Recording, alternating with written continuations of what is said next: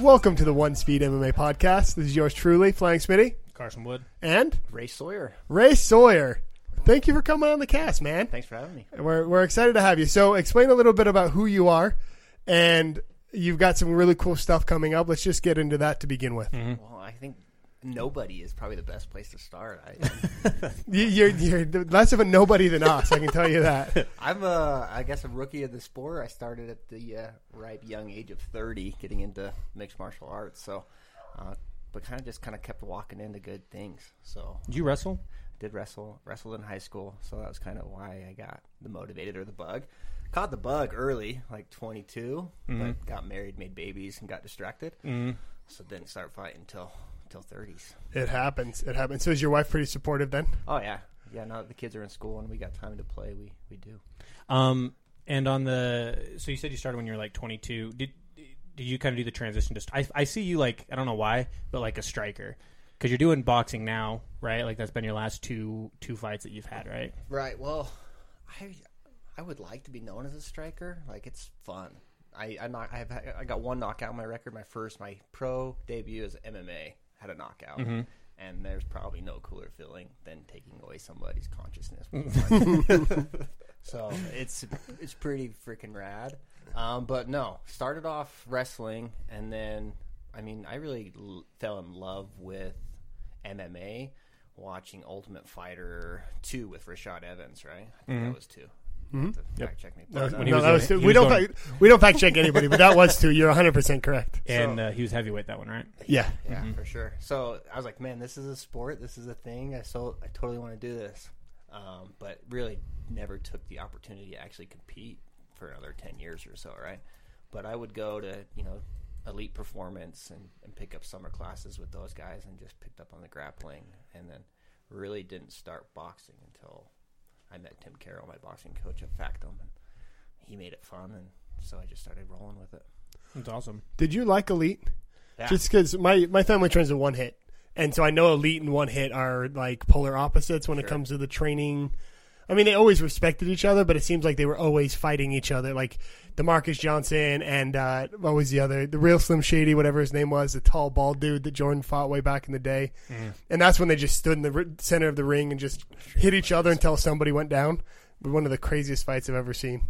And so I've always not disliked Elite because growing up with the sport and watching Jeremy Horn, carried a bias. Yeah, there's always been like, oh, they're the ones that always have to fight one hit, and they're always the ones. They're from down there, and they think they're better than everyone else. So I wonder, like, coming in and actually starting to train there. Well, I don't know. I have never been to a MMA gym or boxing gym and left feeling like, man, those guys were complete jerks. Like every place I've ever been has been great, but I totally get the biases that you build, right? The competition that kind of feeds into that thing.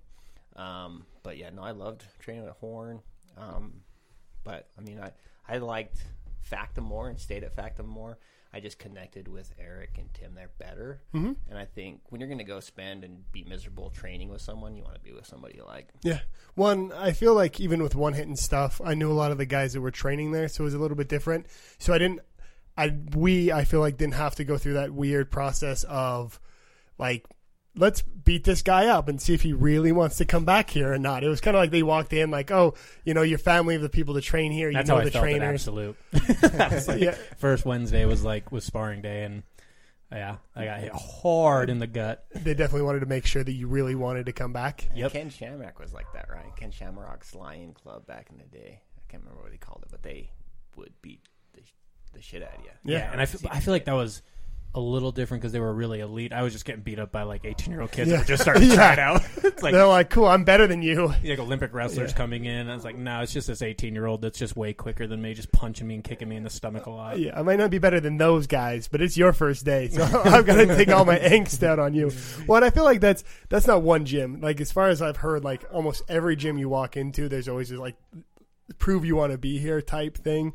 And so going to one hit where it was I had gone to high school with a lot of the kids. I already knew who the trainers were. I felt like we didn't get that. It was just kind of like, okay, we'll baby you because we feel like we kind of have to. And so I wondered with everything else. But anytime I talked with anybody at Elite, and Elite's really close to my house now, it's always been really nice and really respectful until they come to like fight week, and then it's like, oh, I don't know who this kid thinks he is, and he's going down, and there's this and this, and people in their bravado. It's pretty interesting the fight game to see how people react in the back. That's one of the things, because I was a fan first, right? Mm-hmm. And then you get in the back with all these guys, and you see their nerves and and how everybody handles that fight pressure.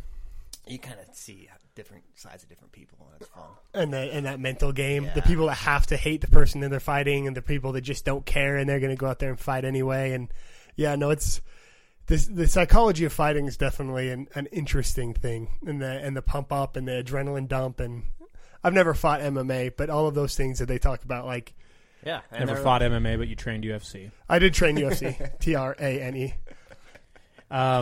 One thing, so we actually talked about it yesterday. We did a shout out to you just because we heard you were going to MSG, and so that's the big news, right? Like, is that any different for you, or are you just excited to go out there on somebody else's dime and just get to go into that arena? So before that, I kind of want to go back to the very, very beginning of like, how do you get, do they contact the gym? Do you have a manager? What promotion? Like all of that good stuff, because it's the Kodo card, right? Mm-hmm. Which is a huge card. Huge card, yeah. And so that's really awesome. But how did you even get lined up? Like, start at the very beginning of everything. Well, it shouldn't have happened, right? I only did amateur boxing to train for MMA, right? Mm-hmm. So it's like, I'm a guy that believes that the more hours you can get in doing what you want to do, the better you're going to be at what you're doing, right? So just that 10,000 hours thing or whatever. Yeah. And so I was like, I'd take any opportunity to compete or train. So I was like, hey, let's do amateur boxing. And I'm like, all right, let's do it. And then I get there, and I feel like I'm fighting 16, 17-year-old kids. Like, I'm 30. Mm-hmm. This doesn't really feel like the vibe I want to do. But, hey, it was ring time, so let's do it. So that's kind of why I started boxing, is just to get the experience. But as soon as I went pro in MMA, they make you go pro in boxing. So it's not like you can choose. The commission's like, hey, no, if you're a pro here, you're a pro there. And vice versa, right? So a pro boxer can't go take an amateur fight in Utah. So then I got my first boxing card, and it was kind of fun. So you went pro in MMA first, and that just made you go pro into boxing. Yep. Wow, I didn't know that. Yeah, and so my first pro boxing match was in Wendover. We did it in the parking lot at the Golden Nugget. Like Flash does those cards out there. They're fun to go to.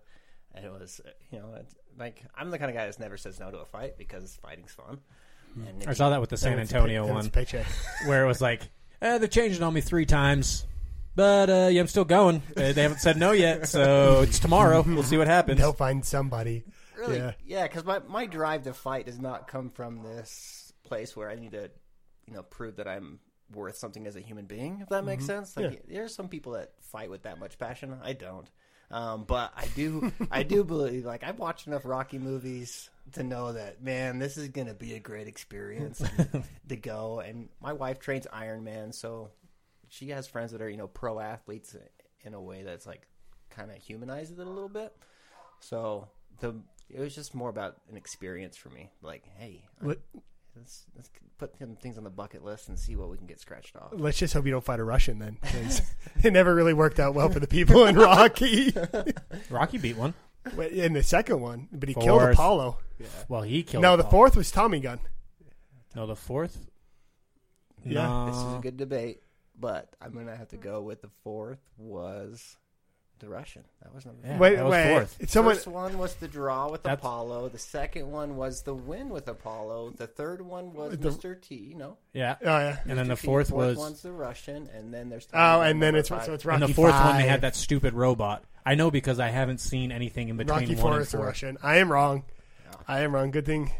Good thing you're here to correct us. This is why you don't fact check. Yeah, this is why we need one. This is why we need a third person here to so we can just be like, okay, each of you pick a side, and then someone's gonna be here to actually look it up and correct you guys. That's why we need a third.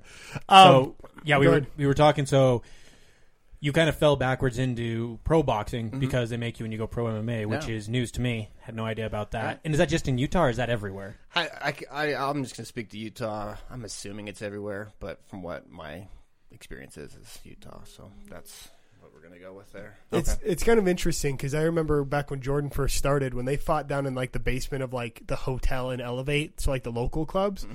Those guys, even if they picked you out of the crowd, it wasn't amateur MMA. So even if you had never trained, or even if you like had trained a couple times, as soon as you walked in, you are now a pro MMA fighter. So I imagine those guys like not knowing and being like, well, great. Now I can't, I'm not JD Jorgensen. I can't go get a couple, amateur fights. I now am a professional fighter. So even if I train for the next 6 years, every fight that I get in from here on out will be at a pro level. So just to sidetrack a little bit, with that being said, so everybody's saying, boxing, the boxers are going to start coming over to MMA. Does that kind of go against what you just said, go against that? Because why would an amateur boxer, if they're trying to go pro and then they went to MMA and they were made pro, why would they then, that would automatically make them a professional boxer, right? So they couldn't like pad their records or anything. Like I feel like maybe the sports will be divided in that sense. Maybe not. I have no idea, but half-baked idea that I came up with right now. Well, I think you're right, because a lot of the MMA world, and you can correct me if I'm wrong, I feel like a lot of the MMA world starts with some kind of wrestling or BJJ background, and boxing you don't. So to me, it would be much easier for a pro MMA fighter to go to boxing and try and adjust their boxing than a pro boxer to come to MMA and try and figure out how not to get taken down. Mm-hmm. But you're the one that's done both. I think it's going to be, you'll find more MMA guys excited to jump over than you will see boxing guys excited to jump over. Dana White's not saying no to boxers, right? Yeah. He's like, yeah, let's do it. I guarantee you he'll take anybody that will come over. But most boxers, it's a different mentality in pro boxing than pro MMA. Mm-hmm. For example, these 2 fights that I last had are against 2 guys that should not have been set up, right? Like I just fought a bronze medalist in the Olympics, right? And I'm 0-3 at the time. Like, well, it was a setup fight. Yeah, it turned out that way, and I lost, right? I was brought in to lose. Yeah, I did my job. Yeah. But no, like, I went in there to win, and they knew I was going to come in there to win, but I am not – I was brought in there to lose, right? I just call it what it is. And that's the way pro boxing works, is they want to build a record. They want to get like Mayweather and have 50 undivided fights. That's the mentality that I've seen so much in – pro boxing, and not as much in MMA. I mean, MMA guys love their record too, but maybe they're just less patient. I don't know, or more.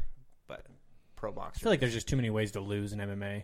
Yeah. If you actually put together a good undefeated record like John Jones, it's something special, because like there's too many ways to lose. Like anything can happen. A flash knockout, weird submission from just rolling. I don't know. It's weird. And it's interesting that you say that, because I watched Counterpunch on Netflix, and we discussed this probably 3 or 4 podcasts ago, where they do send people in, and it's an interesting mentality, because you're like, I know exactly why I'm going in. I'm going to go in because I like to fight and I like to box and all of those things. So when you get into the actual financial and monetary payments, is it much higher in boxing than it is in MMA? Yeah, at my level. It depends, to be honest. Like my local boxing matches, I make less money. But I'm not a guy really negotiating to have the best purse per se, right? And really on a local level, the way you make your money is by your fans buying your tickets, is how pro MMA guys make it. So if you're a pro MMA fan and you want to watch more fights, buy more tickets, right? And that's how you support your fighter. There's not a lot of money coming from the local promotions. They don't really have it, right? I think it's interesting because they don't spend a lot of money on advertising or promoting, which I think is kind of unique, right? You know, Stillfist doesn't do almost any promoting. But they're the coolest guys. Like, I love those guys. But because they actually pay you guys. Where the other promotions are like, yeah, we didn't make any money, so no one's getting paid. Yeah, but I'm a little biased. I've fought for Fierce, I fought for Jeremy Horn, and I fought for Stillfist. Those are my 3 pro fights. All 3 experiences were great. Don't have any beef with any of them. I love them all.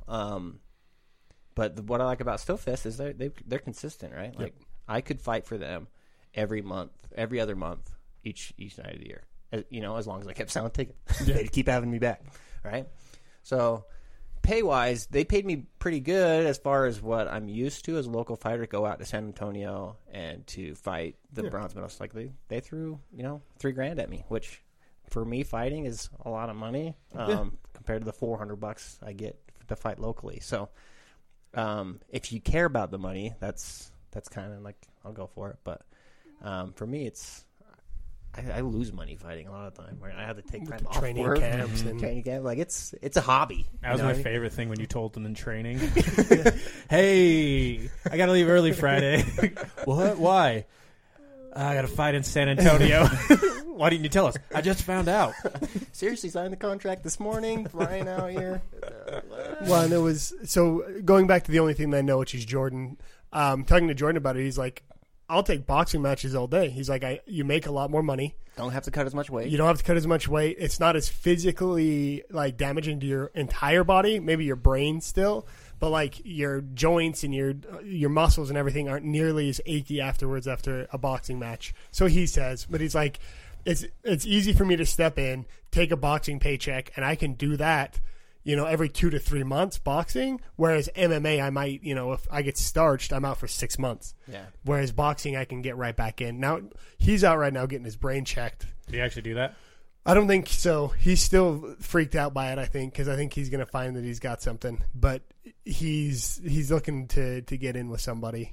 I think he was going to go out to Vegas last I heard and get it all checked out. I feel we were talking about it. I was like, hey, we probably shouldn't talk about that, but he told us. Yeah, on the podcast. It's all on the podcast with him. Yeah, he was like, yeah. and he was like, him and Crystal, they were like, yeah, we got to get in there, but I don't want to. Yeah, I don't want to find out if something's wrong. And then, speaking of CTE, did you see Aaron Hernandez? He had the worst case of CTE for someone his age that's ever been found.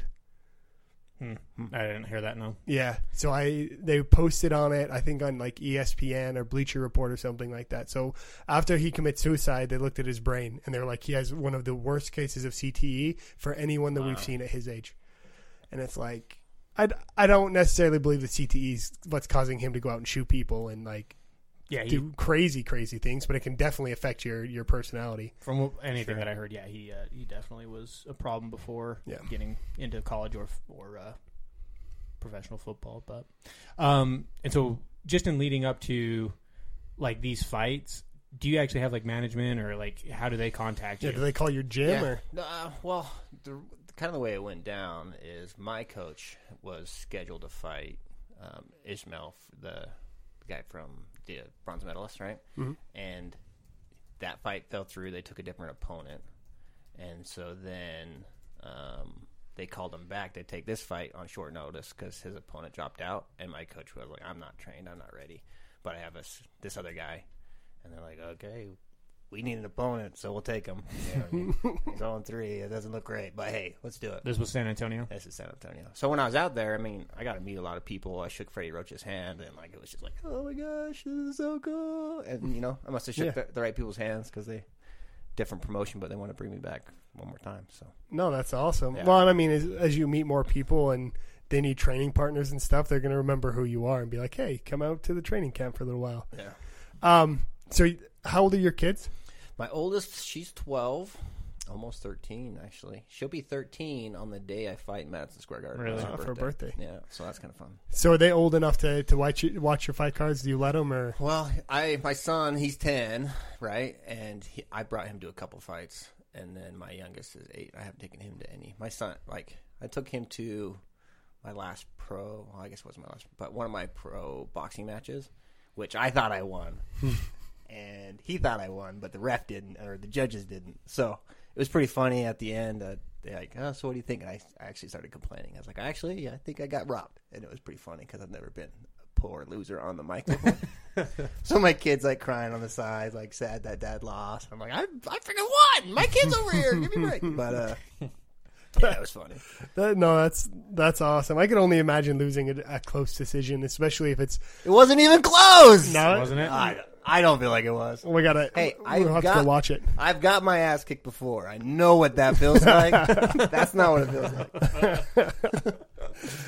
So the SIL one, that was one of them, right? Yeah, that I will confirm. I got my ass kicked. So what day is it exactly that you're going out there?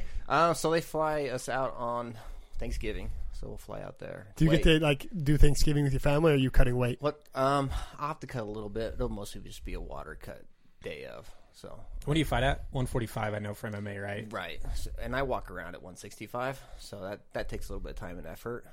This boxing match is at 156. Mm-hmm. So what was the San Antonio one at? That was 160. So that one, I was like, we weighed in at. No, I'm sorry.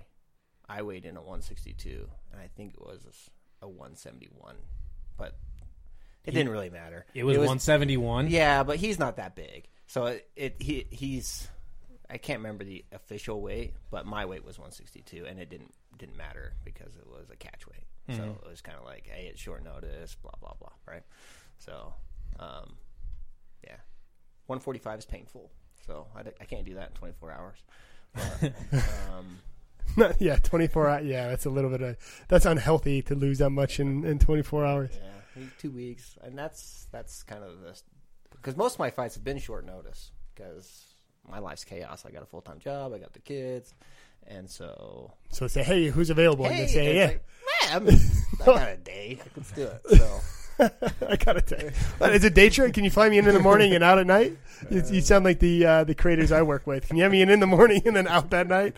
Perfect. I'll be there. Yeah. I'll be in fighting shape. But I mean, that's so. How many guys like there are you in boxing that they're just like, hey, this guy, it's short notice. We need somebody. Call him up. He's always, he's down to fight at any given moment. I don't know. I like to think I'm unique that way. There's plenty of guys out there that'll fight for money, right? I don't want to pretend like I'm the only guy that does that. But I feel kind of like pretty cool to step in the ring with an Olympian on a serious, like, 48-hour notice. That felt pretty... even though I got my ass handed to me pretty good. But I was willing to go in and try, and so I felt like that was pretty cool. Well, I mean, yeah, you did it. I mean, most people wouldn't do that, and I salute you for that, being like, you know what? They literally are bringing me in because I think I'm going to lose, and I have a puncher's chance, and I believe in myself enough to go out and put it out there. Well, why not? I have nothing to lose. That's also, I mean, that's essentially, I mean, I love the community, but that's kind of MMA in general. It's like, if I do it, and then, if you actually get that call, it's like, I got stuff coming up. Like, man, you did it multiple times. Yeah, which is super fun. But, I mean, there's guys that have better records than me in Utah, right? That would have been a better fit for this fight, but it carries too much risk for them, right? And so my position in the sport where it's like I'm here to have a good time and put on a good show gives me the opportunity to be like, yeah, my record's not my number one thing, right? But there are some people that like have a mission and have a plan where, hey, once I get to 10 undefeated fights, my value as a fighter goes way up, right? Because when you're I guess casual fan, seeing a guy with a 10-0 record makes you something, right? Versus a guy who's like 0-1, right? That guy's not as good. Just reading what's on paper, and I get that when I go to make a bet on a fight, I look at records and whatnot, so I get the thought process. But at the same time, it's like, who have they really fought? Go back, look at Mayweather's first 10 pro fights, and tell me if you know who those guys are. Or if any of them fight anymore. Yeah, you don't. Which, I mean, he's arguably the greatest fighter of all time. So. Yeah, no, they that's the whole thing of Counterpunch. They're like, they give these guys 25 tin cans to go through just so they can be 25-0. So Golden Boy and Money Team even look at them. And then they're still kind of fed people until they get to a belt. And then that's when they finally get their first fights. And, I mean, if you lose two belt fights, 2 championship fights, you may never actually, box at that level again unless they need a last-minute, replacement. Yep. So boxing is something that I don't necessarily understand. Another thing crazy about the Madison Square Garden fight is if I win this fight, it changes that guy's life path, right? Like that's nuts. I didn't even think about that. It changes. If I would have won that Olympic medalist fight, granted, I had a maybe 1 in a million chance of winning that fight. But if I would have won that fight, it changes that guy's life path, right? But you showed up, man, and you were there. You did it. And I feel good about this fight. He turns into Aaron Pico, essentially. Yeah. It's funny because I mean they kind of have a goal and plan in there. Their coaches do, and so it's kind of fun to be that big of a spoiler, right? So I'm excited for that. Yeah, no, it's way exciting. So do you have to sign on for the promotion that you're actually fighting with, or do you still just represent the gym? So if you had to, do you have to sign on with like Golden Boy Productions or sign on with like the actual promoter of the fight? Yeah, it depends on the contract, right? My contracts are pretty much, we're probably going to use this guy one time, way. But I mean, my coach and other guys, they sign like multiple fight contracts, and you're committed to the promotion or whatnot. So those guys that sign on with one fight promotion, if another fight promotion came in, they couldn't sign with them, correct? Because they have exclusivity in their contract. Yeah. Yeah. I work a lot with contracts now. That's why I'm fascinated. I'm like, so okay, and boxing's very different, right? Because you have like Golden Boy, you have Money Team, you have all of these different promotions, and they very rarely cross paths because they want their guy to be the best of the best. So I figure, I didn't know if they signed you on, right as you came in with exclusivity with them, or how that works. So that's interesting. Do you have any other questions, or you want to talk the card? No, well, so original question that I asked. Oh yeah, sorry. And then I told you to back up and start talking promotion. Sorry. Kind of everything leading up to it, because like that's, I mean, Madison Square Garden's iconic, right? Yeah. And I feel like I would almost want to step in there with like no training either. And again, once that call comes, that's when you really find out. But it's like, how does that change anything for you as far as like the fight goes? Do you really care that it's in Madison Square Garden as far as like day of the fight, or do you just? Where's your kind of head at going into this one? Oh, I definitely care that it's in Madison Square Garden, right? Changes the whole dynamic. I mean, I'm trying to think what it's like. Sex is good anywhere, right? But there's some places that you have sex, and it's totally different experience, right? So it's like, it's one of these things. It's like, place is definitely something that matters, right? Madison Square Garden boxing is sex on the beach, essentially. Exactly. Is what you're saying. Yeah, that's fair. Without all the sand in your crevices. Don't put it. We'll see how the fight goes. Win or lose, man. That's still Madison Square Garden. You're doing something that 99% of the world has never done. So that's pretty damn cool. Yeah, I'm excited. So I guess we can talk about the card now. I didn't really watch it. We watched some of the highlights just now because I didn't watch a ton of it. So I watched most of the Albini Arlovsky fight on my phone. I went and saw Thor, which was all right. I mean, it was fun. That's about it. That's all I want out of Marvel movies. Well, I don't need Phyllis. We're gonna go watch it Tuesday. They're literally watching Thor downstairs. Oh, have you not seen it yet? Oh, then I won't say anything. Sorry, I thought you'd already seen it. Nope. Spoilers. Yeah, I mean it's good enough. I didn't watch the Marquardt fight. Does anyone know what the result of that was? I forgot that was even on this card. Pereira won, of course, because he was a strong favorite. Race made me Decision. watch the Matt Brown. Oh, the TKO. That's actually what I wanted to discuss. So Guida looked really good against Lozon. Sanciao obviously looked good. Arlovsky actually looked really good against Albini. And Albini's getting made fun of because of his shorts. He pulled them up. They looked like a diaper. And he looked like baby Huey in there. And he looked good the first round. And this is where I made my mistake. I put a parlay and I included Albini. And then I bet on Arlovsky straight because I would have made more money just betting on Arlovsky. So I hedged it. But I knew better than to. I mean, Arlovsky may have lost his last 5 in a row, but having an up and coming fighter fight someone that's that like long into the sport and that good at what he does, and now he's training at Jackson Winklejohn and all of that. Mm-hmm. It's very difficult for a brand new fighter or relatively new fighter to step up, even if he gets knocked out by the top 5, to step up against someone like Arlovsky and have a fighter, a really good chance. And everyone just figured Albini was going to knock him out in the first, and as soon as he didn't, he had to go 3 rounds with Arlovsky, who's just going to pick him apart and who's got a gas tank for days if he doesn't get knocked out in the first round. Mm-hmm. And so he just fought his way through and ended up taking the decision, which is exactly what I thought until I saw Albini was a strong favorite, and I was like, maybe I'm an idiot and I don't know what I'm doing. Right. And then I realized that I should have just bet on Arlovsky in my parlay. You know that the odds makers are idiots. You know me and the odds makers are idiots. Yeah, that's true. That's true. You should have asked me who was going to win, and then you picked the other one. Would you have gone with Albini in that? You probably would have gone with Arlovsky. I don't even know who that guy is. I would have went with Arlovsky. Yeah. And that's why. No, I thought, actually, I never bet on Arlovsky. He ruined my parlay with that Travis Brown fight. It's hard to bet on Arlovsky. Yeah, it is.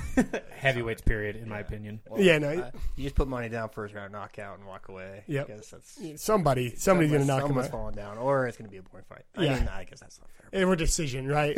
First round knockout or decision. Those are the 2 chances at heavyweight. But no, Brown versus Sanchez, man. That was. They're talking. The community is basically asking what was the better knockout: elbow knockout, Mike Perry's knockout, or Matt Brown's knockout. I mean, do you remember the Mike Perry knockout? Yeah. That was like Edson Barboza-esque, like when he hit Terry Edom and he just went stiff and fell backwards. As far as like what looks worse, I think the Matt Brown one looks worse just because of how Diego fell down. But worse for the fighter, I feel like Sorry, that was I feel like the Ellenberger one was way worse because of how he hits his head on the back of the canvas. Those always look worse to me. Like when you slap your head, that double back. Yeah. The whiplash kind of effect thing. Yeah, it doesn't. It looks bad. Yeah. I mean, it was against Ellenberger, which is also a top-level opponent at that weight. Well, was-ish, top 10. Diego Sanchez, Matt Brown, like that. Diego Sanchez isn't who he used to be, but at the same time, it's still super impressive to knock out someone like Diego Sanchez. I think he's been finished twice in his entire career, something like that. We were talking about this because I was like, we were talking about retirement, how Matt Brown is planning for retirement. And I was like, yeah, he's not the one that should be planning it for retirement. Diego Sanchez isn't. Diego Sanchez says he's coming back. Well, Ray said, I mean, when was the last time Diego Sanchez was an easy fight for somebody? Like, you have to plan for him, like, effectively, because he's coming regardless. So he beat Marcin Held, who was supposed to come in and just run right through him. That was a decision. Joe Lozon knocked him out, which is Joe Lozon just got finished by Clay Guida on this card. And then Al Iaquinta knocked him out first round, and now Matt Brown finished him in the first round. Right. So, I mean, 3 out of 4 first-round finishes, you got to start questioning, you know, your health, your long-term health when it comes to that. And, I mean, he's always been kind of a weird dude, as is. And so, 3 out of 4 knockouts might not help. And, I mean, it's one of those things, right? Just like there's several fighters who are like, well, he's not getting knocked out. You know, he may be 40 fights in, but he's never been knocked out. And now it's like, okay, Chuck Liddell is a perfect example of that. Like, oh, Chuck Liddell's never been finished. He may be in wars, but he's never been finished. And then Rashad Evans, and from then on out, he just started to get finished almost every time in the first round. And they were like, yeah, it's probably time for him to step away. And I think that's the same thing with Sanchez. I think he should have stepped away a long time ago. But at the same time, 3 out of 4 first-round knockouts, it makes me worry about him just a little bit. Yeah, I mean, I don't think he's put a 2-fight win streak together in a long time. But you kind of look back at Sanchez's career, and it's like he's been on a roller coaster, right? And he's just never been able to really put it together ever since the first time he left Jackson, right? When GSP came in and they started kind of working with him, he bailed and went to California. He's never been able to be consistent since then. And it makes you kind of wonder because you know that guy's not slacking. You know Sanchez isn't not working hard. It makes you wonder what passed him up and what he missed. Because, I mean, maybe he's just not. You think the other 170 dudes and how athletic and big and mean those guys are. And Sanchez is more like the little pit bull dog, right? Just the little tiny dog that, I guess pit bull's not even the right phrase, but just the little dog that just yaps, right? The corgi, the chihuahua. Yeah, and he's in there with a bunch of pit bulls, right? So. He's essentially Izzy. Yeah, he was New Mexico, born, hanging out in the res in New Mexico, just fighting for scraps. He's Izzy. That's Izzy's my rescue dog. Yeah. That's part pit. That's part who knows what, but definitely pit. And she will go toe to toe with any dog, no matter how big it is. She is fearless. But she, no, I mean, the weird part is he's a great striker, but he's also a black belt BJJ guy who's won world class BJJ tournaments. And it's weird to me that he stands and strikes with someone like, well, he did try and take Matt Brown down, right? And Matt Brown didn't go down. Right. And then he pushed him, he caught a kick, pushed him against the fence and used his range to take him out. And Sanchez looked very undersized compared to Matt Brown. And so that does take a lot of it. He is old. It's going to be harder to drop to the next, 10, 15 pound weight class down. And so I think it's that generation. We talk about this all of the time, the new generation versus the old generation, where these guys trained in one specific discipline. The Kenny Florians or BJJ, Josh Koscheck's, all these guys from The Ultimate Fighter 1, the Mike Swicks, they all came from one specific type of background, and then they had to learn the rest of them. And so the guys, our kids' generation, so on and so forth, they come in just training mixed martial arts, wrestling, BJJ, MMA striking, Muay Thai, all from the beginning. I don't really feel like he's fought anybody like that. Matt Brown's not really like. I mean, Matt Brown still came. No, Matt Brown's one of the best strikers in that division. If he doesn't get clipped first, Matt Brown is just a scary, scary guy. Well, I think what Sanchez brought to the table, especially at the beginning of his career, was his ability to overwhelm you, right? And he would overwhelm with the pressure and wrestling and grappling and just the scrambles, right? That's where he beat Caro, and that's where he beat Diaz. Is he beat him in the scrambles? And I don't know if it's because he's getting older or if he's put too many tools in his toolbox that the scramble doesn't happen, and it's more about he's more technical now. But that's the way he used to win, and you can't out scramble Brown. Brown's too consistent. He's too methodical. Is that the right word? And he's just gonna and he's got power, and he's a mean dude. So I mean, what you just said, you look at his record all the way back from 2010, decision, third round decision. There's about 7 of them in a row. This dude beat Martin Kampmann in his heyday, who went on to have one of the best fights ever against Carlos Condit. Like, he was the best of the best. He lost to BJ Penn for the belt after going through Joe Stevenson, Clay Guida. He lost to John Fitch way back in their day, and Josh Koscheck. Back when there really wasn't, you kind of fought the same people over and over again. He got out-wrestled by those two guys. Those guys were better wrestlers and squashed his scramble. So yeah, no, then I mean, and that it kind of shows that Jake Ellenberger, also a better wrestler, beat him in round 3. But everyone he out wrestled and out kind of hustled. Takanori Gomi, he lost to Gilbert Melendez. I'm guessing Gilbert Melendez had good enough takedown defense to stay away from the scrambles. I feel like a lot of it is it's just interesting. Is most of those guys, not most of them, some of those guys aren't better wrestlers than him. Like you said, he's kind of an undersized 170, and he's he dropped down for a while. I know and then I think maybe that's the transition when he did kind of get almost too technical. But like at 170 though, I don't even think like Matt Brown's a better wrestler than him. Like he's a better striker, so he uses. I know, and I guess I shouldn't have used him. I'm just saying like the guys at 170. I don't necessarily think he's a great wrestler. Like I went back when we got the Fight Pass, when we started mining Bitcoin, when we first got that subscription. For UFC Fight Pass. And I was watching because I'd never watched his Ultimate Fighter before, and just watching his wrestling like that, he smothered guys. And when he put it on like they weren't getting out. And then he just got up with that big stupid face after he'd finished him or something. And like you're like, this guy's gonna go far, and he did. Like, he's had a great career so far, but I almost feel like he should. I'd take it. I'd take that career. Oh, yeah. One, he's a must-watch. Oh, yeah. You put Diego Sanchez on any card, and you're like, man, I feel bad for him. Win or lose, he's going to take a beating. But holy hell, I'm going to watch that fight. Mm-hmm. Like, I knew that him versus Matt Brown was going to be a barn burner. I thought Matt Brown was going to finish it just like he did, but I was still excited for the fight. Moving on from that one, because I just barely watched the finish of the Poirier-Pettis fight. Mm-hmm. What happened? I have no idea. Like, I couldn't tell what happened. It looked like a rib popped out of place. That's what I was thinking. And so I think he verbally tapped. He might have actually tapped. I know that his rib...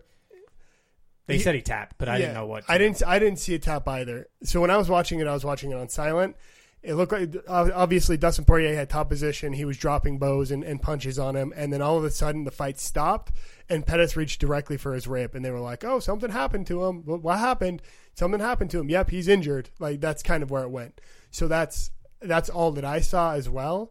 But I know he was bleeding everywhere. And Poirier said he could feel him just give up, which is kind of what it looked like. But seeing that I've never been underneath someone that's just dropping bows on my face, I couldn't really tell you whether he gave up or not. Question for you, Race, because I asked Jordan this when he was on, and I was kind of surprised by it. Like, what are, like, after a fight, because I was Chael Sonnen said that, like, the things that he hates most about MMA are just the little stupid injuries that you get, like the mat burn and things like that. And then Jordan said his least favorite thing is he's got, like, arthritis in his hand just from holding it up. Mm-hmm. Is there anything for you that, like, just you can never get rid of that you just hate? Like, what's the worst kind of injury that you've had? I mean, I've jacked up my wrists quite a bit, so like I'll have weird arthritis stuff when I turn a doorknob, right? So like just like I commonly say I'd rather get punched in the face than do this. Like, getting punched in the face is something that you get, I don't want to say used to, but is not the top of the thing that sucks. Knee, like joint injuries, when you blow out a knee and then all of a sudden walking is a chore, that's the stuff that sucks.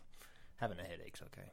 Oh, that's what and Forrest Griffin always mentioned, like, everyone wants to see knockouts and powerful fights, but he's like, try not being able to eat solid food for 2 weeks, then see whether or not you want to go in there and just stand toe to toe with somebody. Yeah. And that's what I try to tell people. It's like, why would you ever? Because I mean, I trained a little bit and I've gotten rocked a few times, but they're like, why would you? Or football too. They'd be like, why would you do that? Like, aren't you like nervous? It's like, honestly, like once you get hit and you realize that it's not that bad, you kind of get addicted to it a little bit. Not that you want it to happen, for me at least, but it's like, I want to figure out how that's not going to happen. but there's like I get this weird addiction for it. That's why I want to go back and do it. Mm-hmm. So like getting knocked out's not so scary to me, but like those weird injuries that you're gonna have forever, like the joint stuff, that's really like what would get me super nervous. The stuff from wrestling, the stuff from jiu-jitsu, and just having your joints worked. Yeah. I just kind of mentioned my wife does Ironmans, right? And that is miserable to me. Like getting on a bike and riding for 100 miles, I would rather get punched in the face. I'm not kidding about that.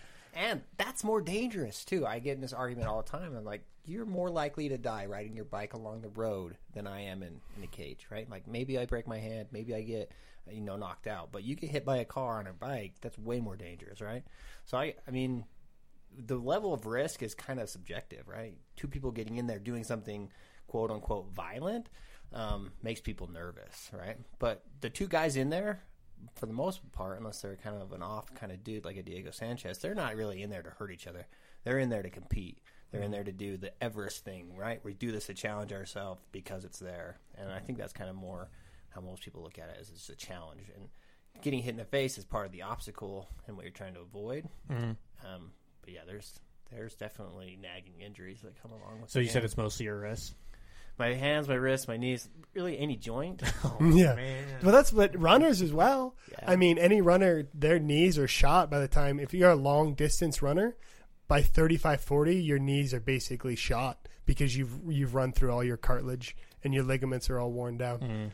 And it's supposed to be super healthy, but those guys that have run their entire lives, it can do long-term damage, which is really crazy to think. I wonder if anybody's ever tested the Tarahumara and seen how their joints are.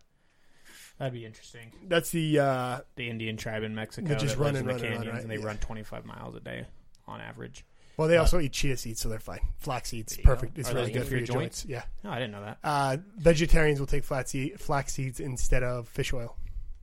I didn't know that. Here we go. Just learning stuff. Well, flaxseed and chia seeds, sorry. Flax seeds and chia seeds are different. But sorry, I got a sidetrack. Because do we have anything to talk about on that card, or is it mostly Pettis Poirier? Man, I do want to talk about this. What? So we discussed. I told you that Poirier was a top 5 fighter, and you told me that he was not. Yep.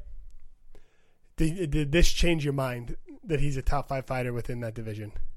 No. You don't think? No. I'd have to disagree. I think he's top 5. No, not I think 155. He fights Alvarez or Gaethje next. He beats either of those guys. He's in title contention. Alvarez would be a tough fight for him. But he was beating Alvarez, and the last one was a DQ. Was it? Yeah. Yeah. So he was beating Alvarez, and then I think it was Poirier. Hard P. Poirier went down, and I believe Alvarez kneed him. And he said he couldn't continue, and they called it a DQ. And so there was not a DQ, a no contest. He couldn't continue. And so I actually had money on Alvarez in this fight, and Poirier came out and won, I think, the first round and a half. And then Alvarez started to come back, and then there was that weird flash knee of the downed opponent, and then they moved it to a no contest. And so everyone wanted to see them fight again, and then Gaethje beat Michael Johnson, and then they were on tough, and now they're going to fight. But Poirier wants that next fight. If someone backs out at that weight class, it would make sense for him to jump in. Listen, everybody knows I'm the biggest 155 fan there is. Like, you could give me Conor McGregor from anybody from 1 to 10, and I'm going to watch it. Because I think anybody in the top 10 can beat anybody at any time. Mm-hmm. So, I mean, saying that he's not a top 5, I think is really splitting hairs, because who cares in that division? But I don't think he's better than the top 5. I do, because I want to be right, and I want to make sure that you're wrong. That's fine. I mean, we discussed that he could beat Kevin Lee. We discussed, depending on how the fight went, he could beat Nate Diaz, but Nate Diaz could also just take him down and submit him, depending. We didn't think he could beat Barbosa. We didn't think he could beat Khabib. And we don't think he could beat Ferguson.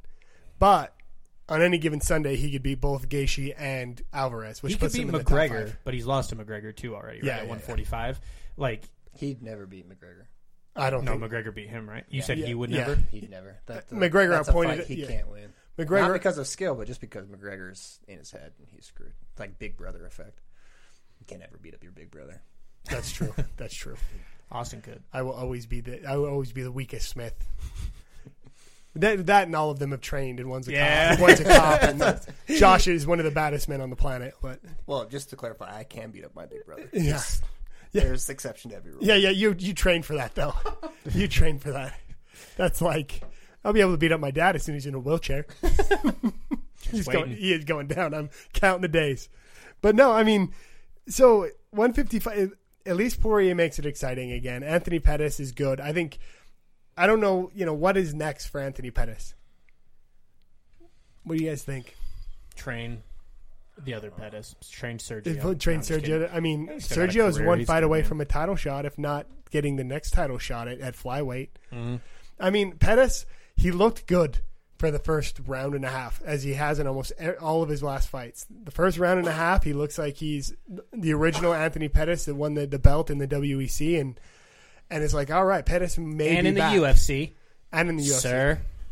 Well, he did lose to Clay Guida, and then he had to come back and win it. Yep, but he did win it. He did. He's too small for 155. But he can't make 145. He can't make 145.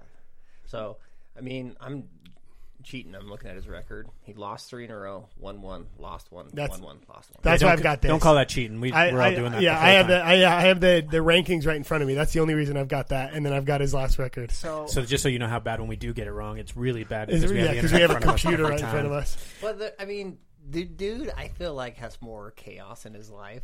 Like, he's got cars blowing up in his driveway, doesn't he? Like, yeah, he got robbed too, didn't he? Something weird. Yeah. I want to say he needs to figure.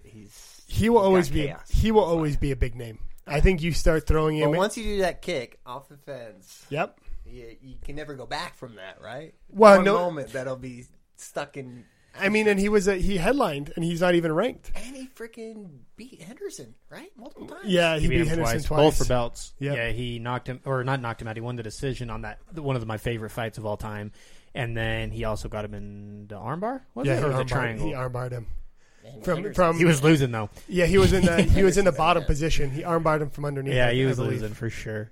And he'd come off that big long delay too, and he got the belt back, and then he lost to Alvarez, right? He lost to RDA, then he lost to Alvarez, then he lost to Barbosa, then he dropped weight. No, and I beat mean for Oliveira. the belt though. It was RDA. RDA.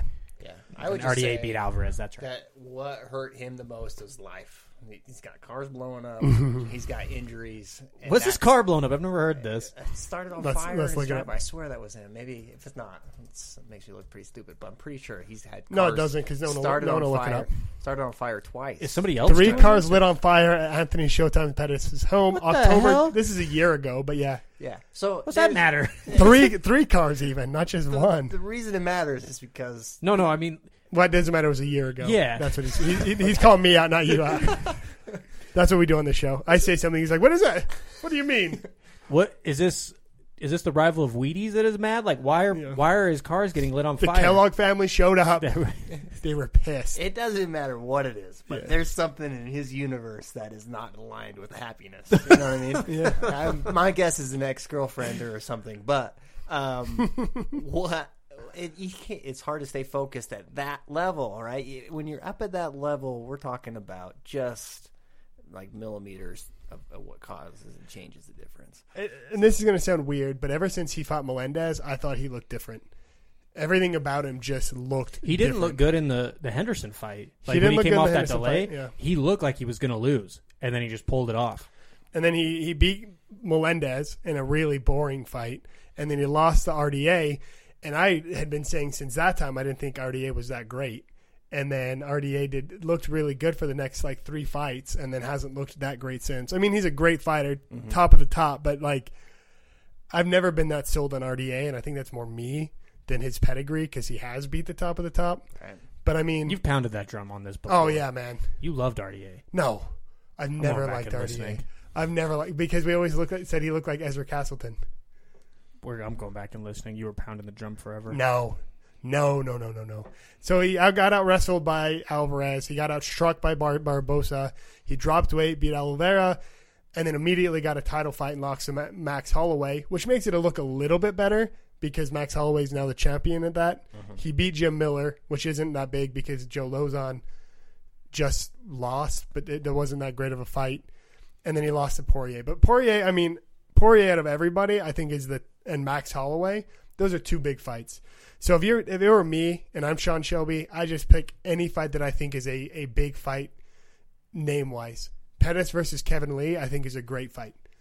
because I think it sells a ton of tickets. I say Kevin Lee versus Poirier. I think Pettis and Johnson would be fun. Pettis versus Johnson would be good. Michael Chiesa versus And I feel like the Anthony size Pettis. doesn't really matter because Johnson's a tad undersized. I feel like that he's fast as hell and he's strong, but I feel like that's maybe a little bit better fight for Pettis. Right? Pettis versus Diaz, even though Diaz won't take it because he's not making $3 million. Yeah, Diaz will only take McGregor from I here don't on think out. Diaz will fight at 155 again. I think He's staying at just like, 170. I'll be surprised. I as soon as McGregor moved up to 155, I was like, he'll never fight at 145 again. You don't cut weight when you're a billionaire. You just don't. Yeah, It's not worth it. Well, but Especially when you know you McGregor can make it higher. McGregor said that it would have to be 155 for number 3. And I don't know. I'll be surprised if that fight happens at 155. I think this is actually one of the smartest things Nate Diaz has ever done holding out. Yeah. It's like the Pacquiao Mayweather. Just draw it out. Who cares if it's past its prime? Like, you're still going to do way better. You'll figure something out. And it's They'll always play back the film. And everybody will remember. Yeah.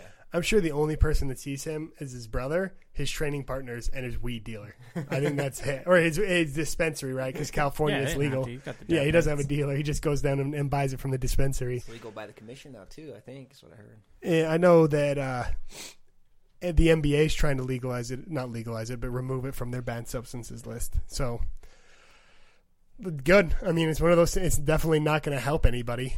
So, not a performance-enhancing drug by any means.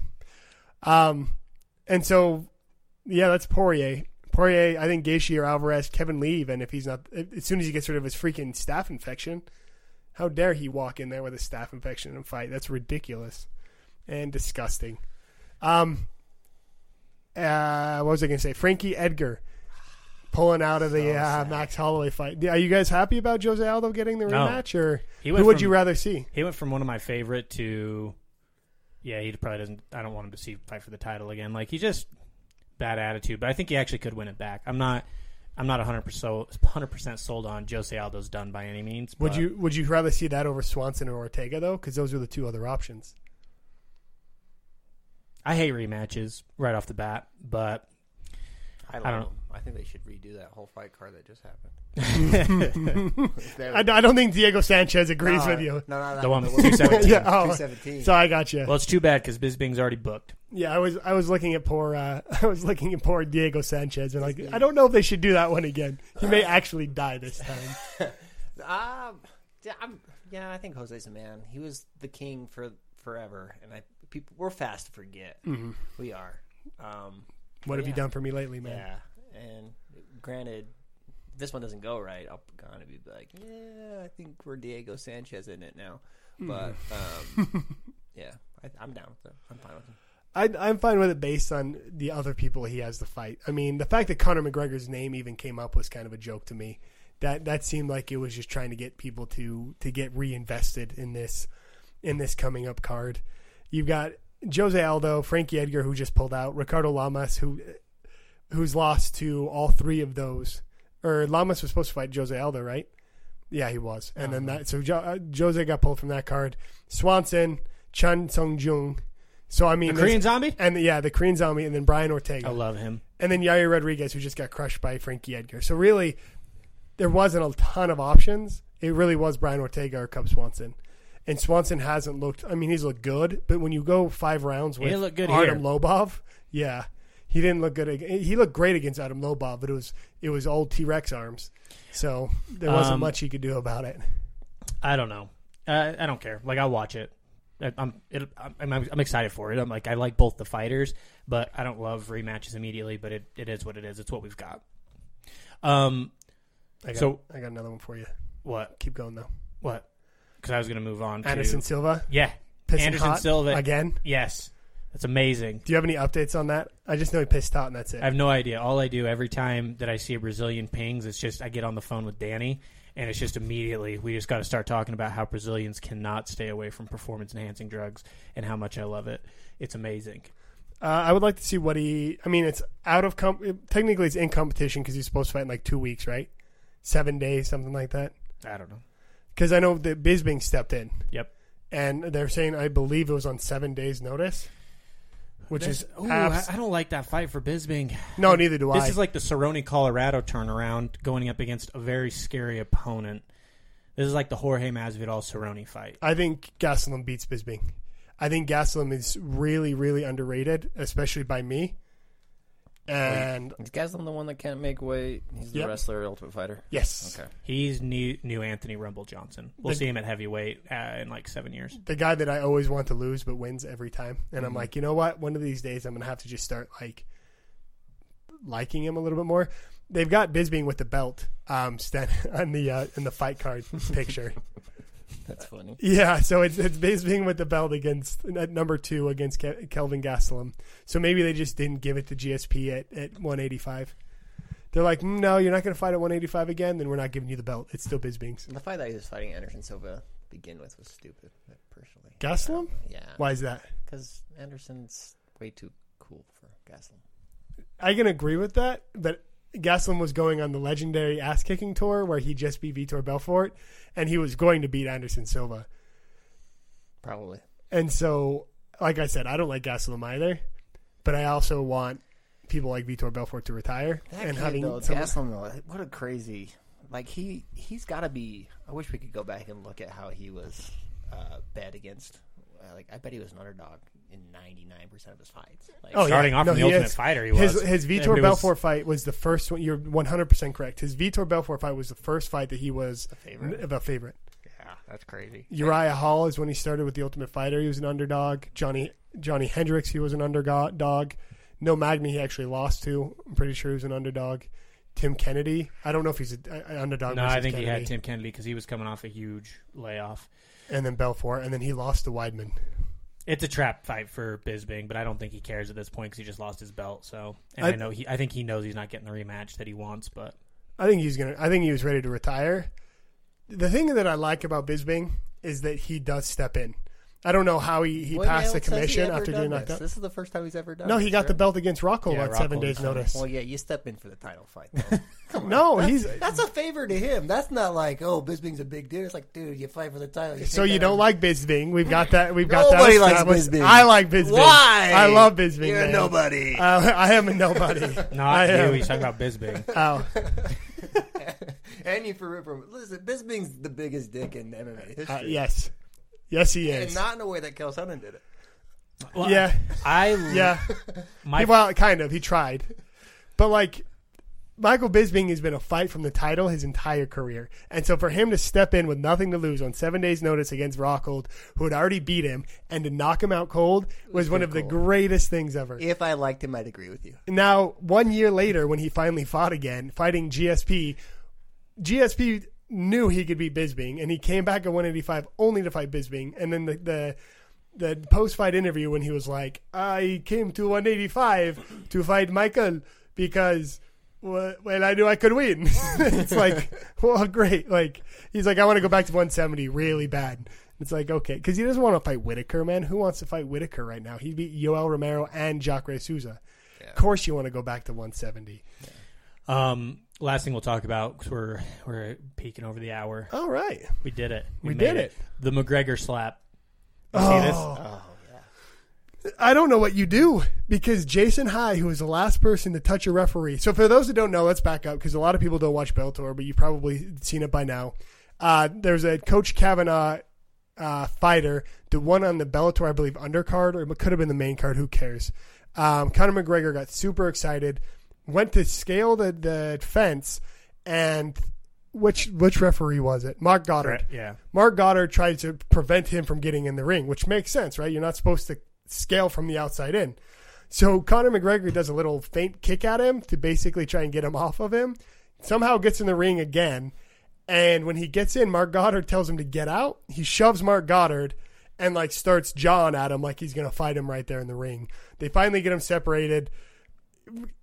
Conor goes at him again for whatever reason, and then they get him out of the ring. The worst part is we should have started with this. It was Redmond was on the ground and they're fighting over him, and then he gets out of the cage and starts running around, pushes a ref or slaps him or something like that. Then Jim's back on the cage and slaps the ref in the face. And I'll tell you what happens. What you do if you're the UFC? Nothing. You say it happened at Bellator, it happened in Ireland. You act like it never happened. Or you give him some kind of fine. But last time this happened, which was Jason High, which was in the UFC, And I believe that they stopped the fight and he didn't think that they should, so he shoved the ref, I believe, and he got cut. Dana White was like, I didn't see it. It doesn't matter. If you touch a ref, you're done. You do not touch a ref. He's absolutely done. Be the best thing that ever happened to McGregor is get released from the UFC. Think of the money he'd make Yeah. without the UFC. He could go to Bellator, and with Viacom, that's what I told my brother Sean, who's like the biggest Conor McGregor fan there is. I was like, he could leave and he could go to Viacom, who has nothing but money with MTV and Spike and whatever else, and build that entire promotion himself and become a partner. And everybody's leaving and jumping ship and going to Bellator anyway. So Conor McGregor gets involved, nobody's going to stay with the UFC. Yeah. But that's not what's going to happen. UFC's not going to care. But the commission's going to, right? The commission's going to. Somebody's got to do something. The I mean, closest thing to this is with the Diaz, who did he get Jason Miller, Mayhem Miller. It Yeah. was the Jake Shields fight, right? That's what I feel like Yep. it's more like. It's that situation where it's. Where CBS But that wasn't a swore off ref. MMA forever. They started fighting in the ring, which is like, yes, it's bad. I mean, they both did get cut from the UFC when it was Sean Shirk and Nick Diaz, I believe, that fought in the hospital, or maybe it was Lawler. Nick Diaz got a. Riggs and Diaz. Was it Riggs and Diaz? That's what it was. And they both got cut after that. And so that's why they both went over to Strikeforce at that time. So they've been eerily quiet. I mean, it's been almost, 4 days? No, it's been 3 days now? 4 days? Yeah, Friday night. Happened Friday afternoon. Yeah, so 3 days. And they haven't said a word. And it happened like early Friday. Because I was at work when it happened. It's amazing. And nothing's going to happen. Oh, he'll get a slap on the He'll wrist. get a fine, just like when he threw the water. But yeah, I mean, let's put a little bit of perspective. It wasn't like McGregor was actually trying to physically assault him. He was just being McGregor's crazy. So Right. You put perspective on it, but like you have to set a precedent. You can't like, because anybody's going to feel like they can I'm hit too the big ref. of a pro wrestling fan to care. His facade is becoming who he really is, and that's what I worry about. Where I'm the big, like, that's not really who Conor is. It's just a farce. It's just the face he puts on to sell tickets. He's really a good dude, and then something like this happens, and I'm like, that's some blurred lines right there. He might just become a huge prick. Well, I mean, it happens to them all, right? Mike Tyson, anybody that gets that big, John Jones, gets that crazy, right? Hulk Hogan. McGregor's an interesting dude because if you watch a one-on-one interview with him, you're like, man, I really love this guy. And then you see him like in a presser where there's lots of people watching, and he's like, what kind of dick is this? Yeah. So I go back and forth on him all the time, but it's just going to add to his nostalgia versus being any negative. Yep. It's going to sell more tickets to his next fight. And that was the most eyes Bellator's ever got on one of their cards, is Conor McGregor getting in the ring. Did you see what Mike Goldberg tweeted about it? It's fantastic. I got to call Conor McGregor's first fight in the Bellator ring. Goldberg's amazing. He's a good dude. I don't like him announcing, but he's amazing. He brought a lot more credibility to Bellator. I mean, they really didn't. I mean, they were bringing on like drunk Mike Tyson beforehand, so I'm glad that they've got Mike Goldberg. He brought more credibility. Ish. You watch the cards? Yeah. Really? When Conor McGregor jumps in the ring and shoves a ref. You watch that? Yeah. You didn't watch it on Streamable after? No, it was actually on MMA Junkie because they streamed it straight after. Where I did they- where actually they try put- and watch the fight. I watched it enough, and Pitbull's out, man. There's a lot of injuries right now. It's kind of sad. But with that, we will wrap it up. Race, tell us what day and time again that you're fighting. So November 25th, HBO's showing it. I don't think I'll be on the televised portion, but HBO's watch the card. What do you think it'll be online or anything, or do you think it'll be televised anywhere? No, I think you can. If you go to the main event, they're the promoter. I think they'll do the undercard. So they have a streamer there that you can watch it on. So Yeah, so everyone go watch. You'll be most likely at work, 5 o'clock hour. You're not working anyway. You might as well turn on the fights and Is it watch it from Saturday? your computer. Saturday night. Yeah. Oh, you won't be at work. Well, you might be. I won't be. My wife will be, which means I'll be watching. There you go. There it is. Thank you, man, for coming on. We really Thanks for having appreciate it. Thanks, Race. And you're invited on any time. So after the fight, we'd love to have you back on and discuss the whole shebang. Sure. Yeah, that'd be great. All right, guys. Thanks for tuning in. Make sure to tell all your friends, like, subscribe. Hey, bye. Bye.